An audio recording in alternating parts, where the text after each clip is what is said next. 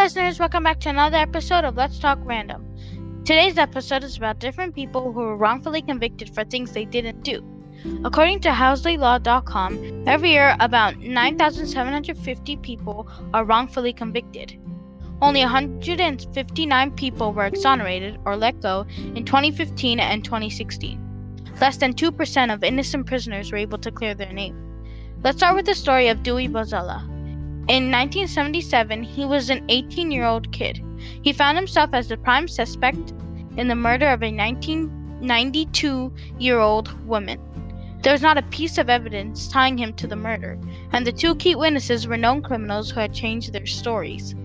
Dewey Bozella was sentenced to a minimum of 20 years in Sing Sing, which was a widely known prison in America. Bozella was retried in 1990 and offered the chance to go free if he admitted he did the crime and remorsed. Most people would immediately just confess to get freedom, but Bozella refused to admit to something he didn't do and was reconvicted. The Innocence Project heard about his case and tracked down evidence to prove Bozella's innocence.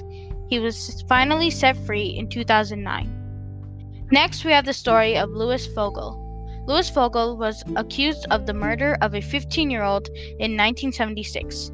He was convicted of a second-degree murder and rape in 1982 and was sentenced to life in prison without parole. In 2003, a motion for DNA testing was filed, but it was denied in 2006.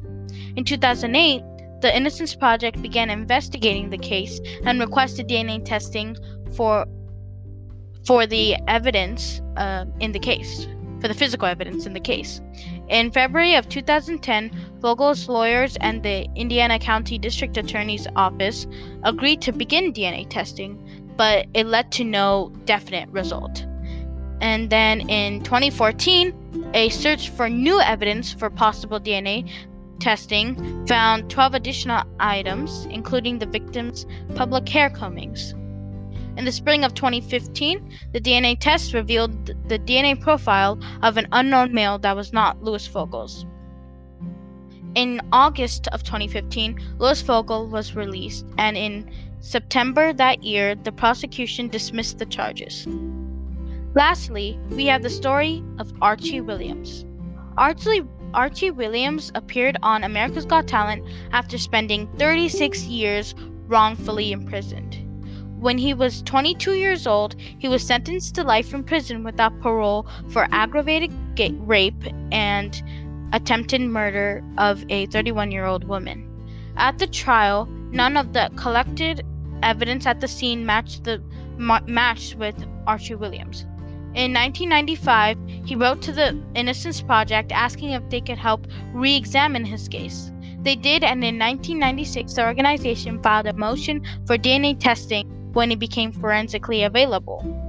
In 2009, the DNA testing didn't match Archie Williams, but the victim's husband, therefore not identifying the attacker. The fight for Archie Williams' freedom continued. Finally, on May 14, 2019, fingerprint analysis proved his innocence, and a man named Stephen Forbes, who had died in 1996, was linked to the crime. 7 days after the fingerprint analysis was complete, Archie Williams was released. When Archie Williams competed in AGT in 2020, my family actually voted for him. These are just a few of the many people who have been wrongfully convicted. There are still so many people to this day who are in prison because of something they didn't do. The Innocence Project exonerates the wrongfully convicted through DNA testing and reforms the criminal justice system to prevent injustice happening in the future. They're doing everything they can to help. This concludes today's episode of Let's Talk Random. I hope you enjoyed it, and be sure to stay tuned for more episodes like this one. Bye!